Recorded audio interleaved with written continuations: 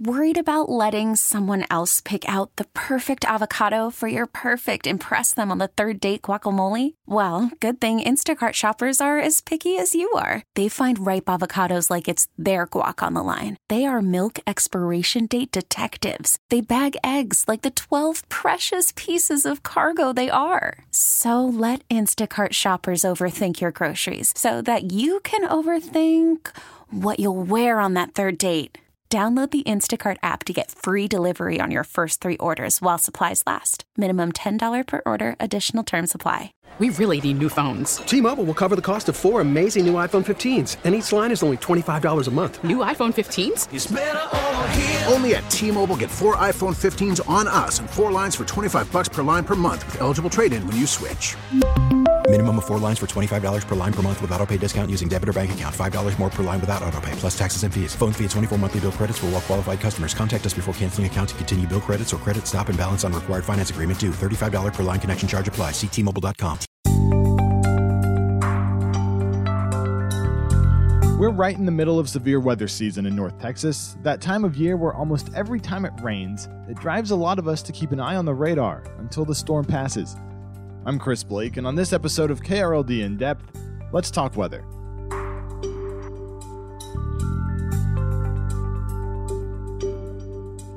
Severe weather season and the thunderstorms, hails, strong winds, and even tornadoes that come with it is in full effect. It runs from about March until June, though meteorologists warn that severe weather can hit at any time. The tornado that damaged miles in North Dallas in 2019 happened on a Sunday night in October. And an EF4 tornado that hit parts of Dallas and Rockwall counties in 2015 happened the day after Christmas. So it's important to be aware year-round, but the bulk of the severe weather we get in this area does happen in the spring. Just about a month ago, on March 21st, more than a dozen tornadoes were confirmed in North Texas, including an EF3 in the city of Jacksboro, about an hour northwest of Fort Worth. I talked to KRLD Chief Meteorologist Dan Brunoff, Meteorologist Jennifer Dunn at the National Weather Service's Fort Worth office, and Tarrant County Emergency Management Coordinator David McCurdy about the weather this time of year, that March tornado outbreak, and how to prepare for severe weather.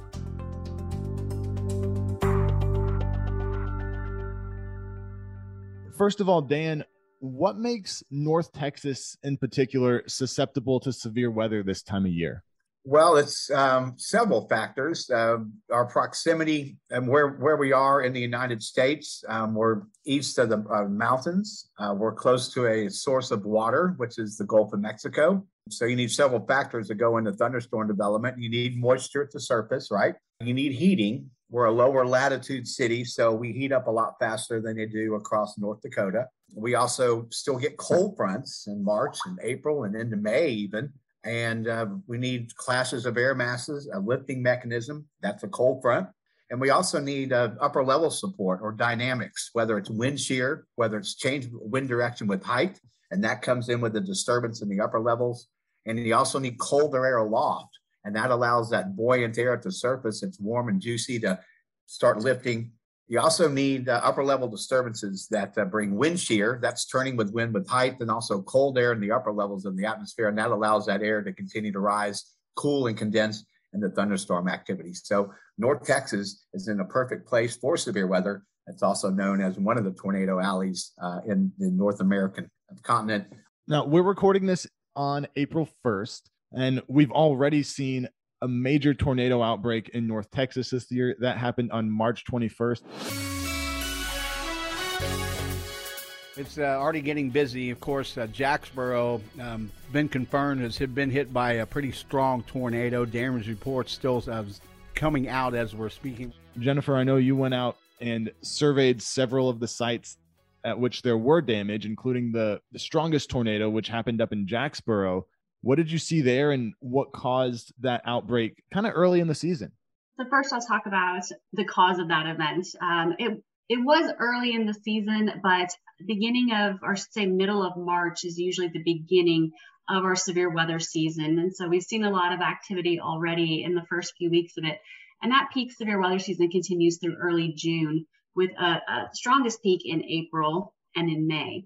So we just had all the ingredients that Dan just talked about coming together with the March 21st event. We had a strong upper level system combined with the dry line and a cold front. We had ample moisture in the area, and we had a lot of instability, and they all combined for the eruption of these volatile storms across North and Central Texas, including parts down into the hill country as well. We had a total of about 17 tornadoes in our coverage area, with closer to somewhere, I believe we're now between 30 to 35 across the entire state. So one of the hardest hit areas here in North Texas was Jack County. And I did go out to survey the following day, and we saw a lot of cleanup that's going to need to be done. We saw a lot of homes that were impacted. Most of the damage to the homes were to the roof structure, meaning that a lot of the walls were left standing on these homes, which is definitely a good news for some. It wasn't a complete demolish of their homes, but it still resulted in a lot of damage within those homes and their belongings and the things that they own as well. So there were several homes, I believe, somewhere greater than 60 homes that were damaged. And then we also had significant damage to the elementary school and the high school as well, where they lost a portion of the roof and walls, in some cases around the gymnasium as well. The whole back parking lot is just strewn with like the roof, the insulation, everything. The field house, it got a lot of damage. The ag building, it pretty much messed it up pretty bad too. We also got a hold of the elementary school, which I couldn't see what damage was going on there, but I know they got the roads blocked off there, and they got ambulances going there and fire trucks going there, because I know a lot of their roof got tore off too. But the rest of the structure remained fairly untouched and in fairly good shape also. So hopefully they're able to get some type of rebuilding in there and reopen those schools before too long, but I don't know when exactly that will happen. Along that path too, we saw just a lot of tree damage, probably some of the most extensive tree damage I have seen in a widespread area, with lots of trunks uprooted and snapped, large tree limbs just broken, and everything just tossed about as it went along the track of that tornado. And Dave, you guys in Tarrant County saw some damage from that storm. There was a few smaller tornadoes here closer to the center of the Metroplex. What did you guys see after that March 21st outbreak?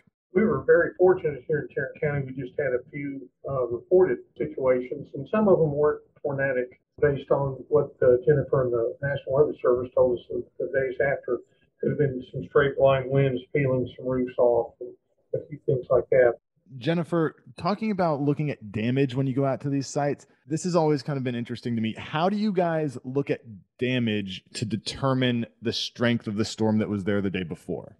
So there is a scale. Well, tornadoes are rated based on the enhanced Fujita scale, and wind engineers and meteorologists and some other specialists have developed basically a scale looking at what was impacted, what was the construction like of what was damaged, what was the type of damage to the trees, and just on and on. There's all these indicators that we look at, and they've put together this scale, and then they've put together descriptions of the degree of threshold, and they've rated that with an associated wind that would cause that type of damage. So when we go out, we're looking at what was damaged. We're looking for these certain indicators, and then trying to assess the level of damage that occurred to that structure, let's say, or that tree, if that's what we're looking at, and using this developed scale to figure out what the wind speeds were that may have caused that type of damage. And there's some flexibility, kind of a range. It's not a set hard number per se.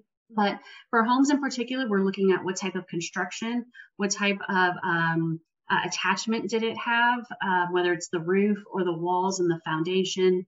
For trees, we're looking at, what size of tree limbs was damaged, was the trunk snapped, the condition of the trees as well, and any of the vegetation, which is really important right now because we're in a drought and the trees are stressed. So they're not as sturdy as they would be maybe in other years. And so they may fall under lower wind speeds. And that's something we have to consider as we go through this year too. So there's a lot of factors that go into it, but we're essentially looking at what was damaged and what was the degree of damage to determine what the rating is and what the maximum winds would have been with each and every tornado. So the fact that we had this event already and we had a confirmed tornado a few days ago, earlier this week, Dan, since we've had this stuff already this season, does that necessarily mean we're in for a more severe spring, or is it very day to day as different systems come through? Yeah, it's a day to day. I mean, goodness, we're some people are doing 10-day forecasts, and I always say after day 5, it becomes a trend. We really can start to hone in on our next severe weather outbreak. 5 days out or so, and then really hone in as we get into 24 and 48 hours as far as the area that will be affected and the coverage of this area for thunderstorm and severe thunderstorm activity. You get past day 7, it becomes a trend, but we do have what's called La Nina and El Nino, and typically we're in a La Nina pattern right now. And as we've already experienced, as Jennifer was saying, we're in a pretty severe drought right now. Heck, we're I think over 6 inches now below average since December 1st of last year. And so it's been very dry over the winter, and this La Nina is still holding on here through the spring before it goes neutral this summer. And from what I've read, we may get into a weak El Nino, which is a wetter than average weather pattern as we work our way into the fall and winter of next year. So if I were a betting man, I would say it won't be too bad, but we will have our episodes of severe weather, just like we did with the colder air. Typically, we're warmer than average with the temperatures through winter and La Nina. And we had 2 outbreaks of Arctic air and 2 winter weather events. So yes, we will have severe weather again here, especially in April and May, because climatologically speaking, April and May are our 2 busiest months for severe weather. So yes, we will have more severe weather, but it may not be as extensive as previous years, especially during El Nino events. You mentioning that possibly wetter fall, I think, is something that perks everybody's ears up a little bit, because we all know we are in a little bit of a drought. So this spring, which would normally be a rainier season, may not necessarily catch us up. True. And we always say it takes a severe flood to break a drought. And typically that happens. Heck, we were in a big drought going through 2011 and into 2015. And then I remember that there was a stint of 3 or 4 months in 2015 into 2016 that we broke out of a drought. And then we were in a mini one late into the 18, 19 timeframe. And then we had heavy rain in August, September, October. Some areas received over 20 inches. And that's when we were getting back into a La Nina episode. So we're in a mini drought now. It hasn't been real long, but typically a tropical system in June or July. The Gulf of Mexico gets active briefly before it returns into late August, September from the storms coming off of Africa through the Caribbean into the Gulf of Mexico. And some of them make it into Texas, but that's towards the tail end of summer. So if we have a dry April and May, which we may, we can keep our fingers crossed. Typically, they're tropical storms that form in the Gulf of Mexico. They don't have a long time to develop as they move into Texas or Louisiana, but sometimes we get one of those coming up the I-45 or I-35 corridor. That's a slow mover that can break us out of a drought pretty quickly. So hopefully we'll get more rain, less severe weather. But if we don't, we still have some hope in the tropics early in the summer. I wanted to kind of transition into preparedness and what some of the warnings and watches and all that stuff kind of mean, because as we all know, there are a lot of people moving to North Texas from all over the country. And Dave, I know North Fort Worth, all those suburbs up there, they're growing like crazy. So for people that maybe are new to the area, what kind of plan do you guys recommend having in place this time of year? Well, it can happen on any time of the year. We've had tornadoes in December that were devastating. We recommend a lot of different things. People have a tendency to have their phones with them, so we recommend get somebody's app. You choose one that you like, because they're all pretty reliable. You can get a weather radio, the NOAA weather radio, which is a very handy thing to have. Watching the local media is always a good idea. I don't want to discount, though, the notification that you can sometimes sign up through your county or your city jurisdiction that you live in also. Those can be delivered to your phone as well, or your tablet, sometimes email, text, and phone call. So check with the jurisdiction that you live in at the county and city level to see if they offer free notifications as well for anywhere within the DFW Metroplex. And along those same lines, I want to ensure that people have wireless emergency alerts turned on their cell phones and mobile devices. That is a free program through FEMA, combination with the FCC as well. But depending on what phone you have, turning that notification on can be hidden a little time. So doing an internet search for the type of phone that you have, whether it's Android or iOS, and understanding what it is called. Sometimes it's under public safety, sometimes it's under emergency alerts. But that will guarantee that you get all tornado warnings automatically delivered to your phone as well. Some higher end severe thunderstorm warnings that mention baseball size hail or 80 mile an hour winds or greater. And then most flash flood warnings, usually on the higher end, will automatically be delivered to mobile devices within the warning box, the cell phone towers within that. So ensuring that you have that turned on will make sure that you get those notifications no matter where you are, and at night also too, whenever people might be sleeping and storms come through rolling at night. Along the lines of the criteria for that warning to be push notified to your phone, you said 80-mile-an-hour winds. Is it golf balls or greater, I believe? Baseball or greater size hail. Baseball or greater. Also, the wind, of course, 80 miles an hour. And, of course, if there's a tornado warning, which means Doppler radar has been indicating that circulation. The sirens that go off, when I grew up back in the 70s and 80s, everybody thought those are tornado sirens.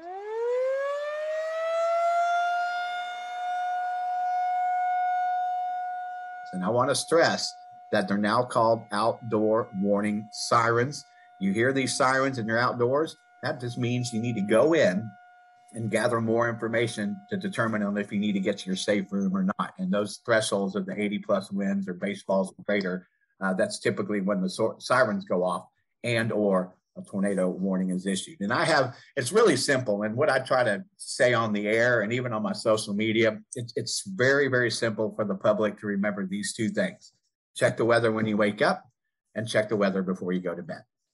The outdoor warning sirens, actually, there's a regional framework that has an agreement of, I believe it's 1.5-inch hail and greater and 70-mile-per-hour winds or greater, and a tornado warning or tornado detected rotation as well.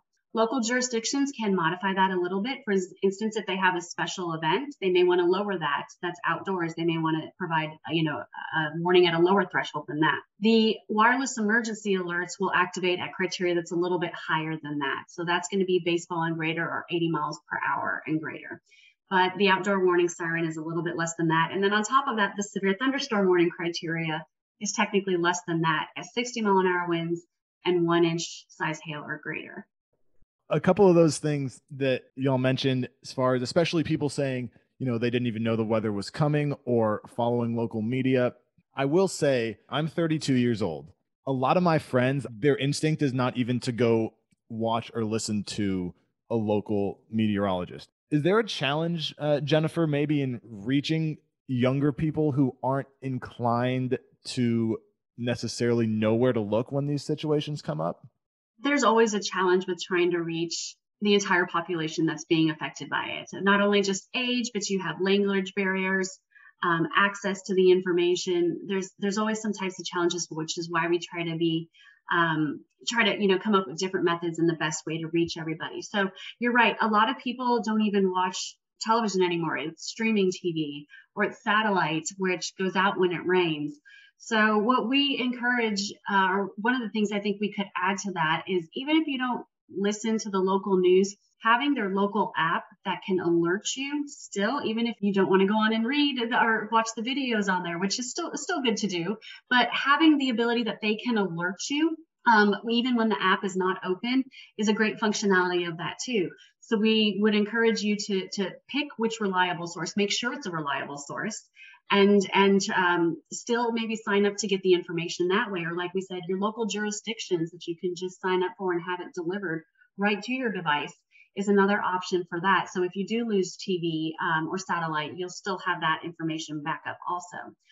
As you mentioned, social media, there's a lot of presence on social media. Warnings are, in most cases, are automatically posted on it. So if you're on Twitter in particular, or on Facebook, you're probably going to see it from the Weather Service, from KRLD, from any of the other locals. You're going to see it multiple times. So even if you're not following everybody, you're hopefully seeing it more than once show up in your timeline there, if that's where you are as information is coming across. So use the various methods around you with technology that's especially available on mobile apps that moves with you as you go. And even if you're not going to directly use that app, just because the fact it has that alerting process or notification can still mean the difference between life or injury when these storms come across. I want to quickly ask Jennifer this question. Just the other day, we had an EF1 tornado with 100-mile-an-hour wind in southeastern parts of Rockwall County.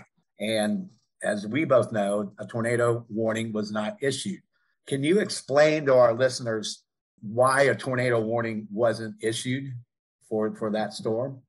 So we recognize that there are instances where tornadoes or maybe even damaging wind and sometimes hail may occur before a warning is issued or without a warning at all. Meteorology is an imperfect science, and we recognize that, and we work hard to do our best and to learn and to get better all the time. We have some very powerful tools at our disposal, being satellite data is one of our biggest ones, but radar data is also one of our biggest tools that we use that allows us to see inside storms and get 3D pictures to track intensity, weakening trends, rotation, hail course, heavy rain, all of that. The radar, though, as a tool, still is not going to be 100% accurate. It's going to have its little quirks that we know about and we learn and we work with whenever there are storms in the area. One of the most challenging events for us, especially when it comes to tornado activity or tornado potential, is lines of thunderstorms, because the tornadoes don't form in your traditional hook echo with a supercell that you see on radar. They form in a different part of the storm, usually along the leading edge. And usually those tornadoes happen faster and quicker. And they can happen unwarned, especially in those cases, is because they happen on such a shorter time scale and oftentimes a much shorter distance, is they will happen in between radar scans sometimes. Or by the time you see the circulation as the radar scan comes in, it's nearly gone by the next time. So we do have some internal challenges with do we still issue a tornado warning even though we know it's gone, or do we count this as missed and continue to hopefully pay close attention so that it doesn't happen? Again, we're always trying to get better. We don't want to miss those warnings, but we have to remember also too that the radar is scanning at a height at such and such level above ground. And some of these circulations also happen below that radar beam, where it is tough to see the smaller circulations that may happen with these quicker, faster spin up type tornadoes. And we're not going to be able to catch all of those. We do our best, but sometimes it will happen that it wasn't caught.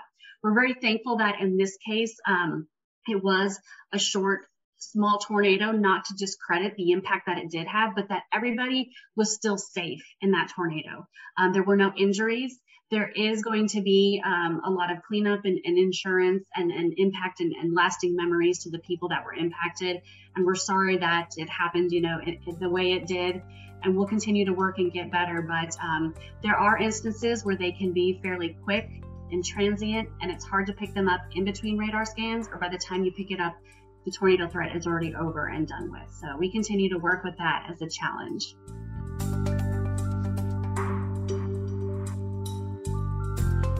Thanks to Jennifer, Dan, and David for taking the time to explain why we get the weather we do and how to best prepare for it. You heard them talk about following your local media outlets for the most up-to-date coverage during severe weather. To follow KRLD, download the Odyssey app and select KRLD as one of your favorites. We'll send you push alerts to let you know when severe weather is on the way. And of course, you can follow us on Facebook, Twitter, and Instagram, or listen live on News Radio 1080.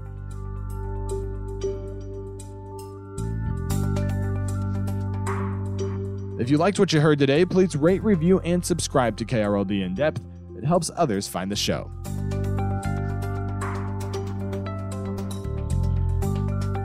I'm Chris Blake. I'll talk to you soon.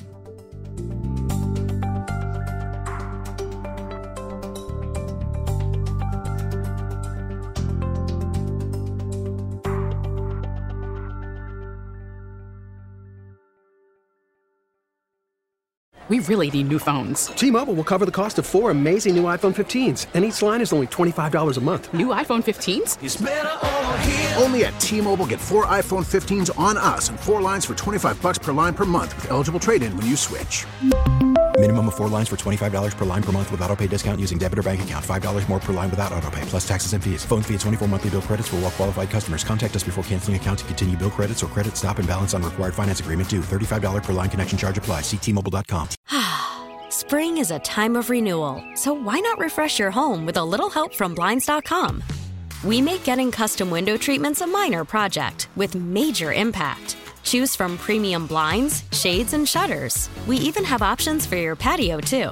Blinds.com invented a better way to shop for custom window treatments. There's no pushy salespeople in your home or inflated showroom prices. Our design experts can help you find the perfect window treatments on your schedule. We'll even send free samples directly to you. Plus, we can handle the measuring and installation for you. Unlimited window treatments installed for just one low cost. And with Blinds.com, you'll always get transparent pricing. No hidden fees. Our free shipping and 100% satisfaction guarantee can put the spring back into your step and into your home, too. Shop Blinds.com right now and save up to 45%. Up to 45% off for a limited time at Blinds.com. Blinds.com. Rules and restrictions may apply.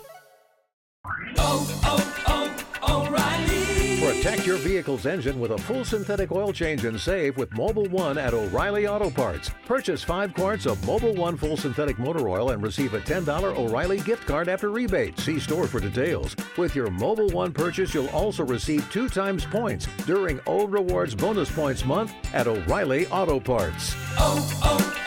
O'Reilly Auto Parts.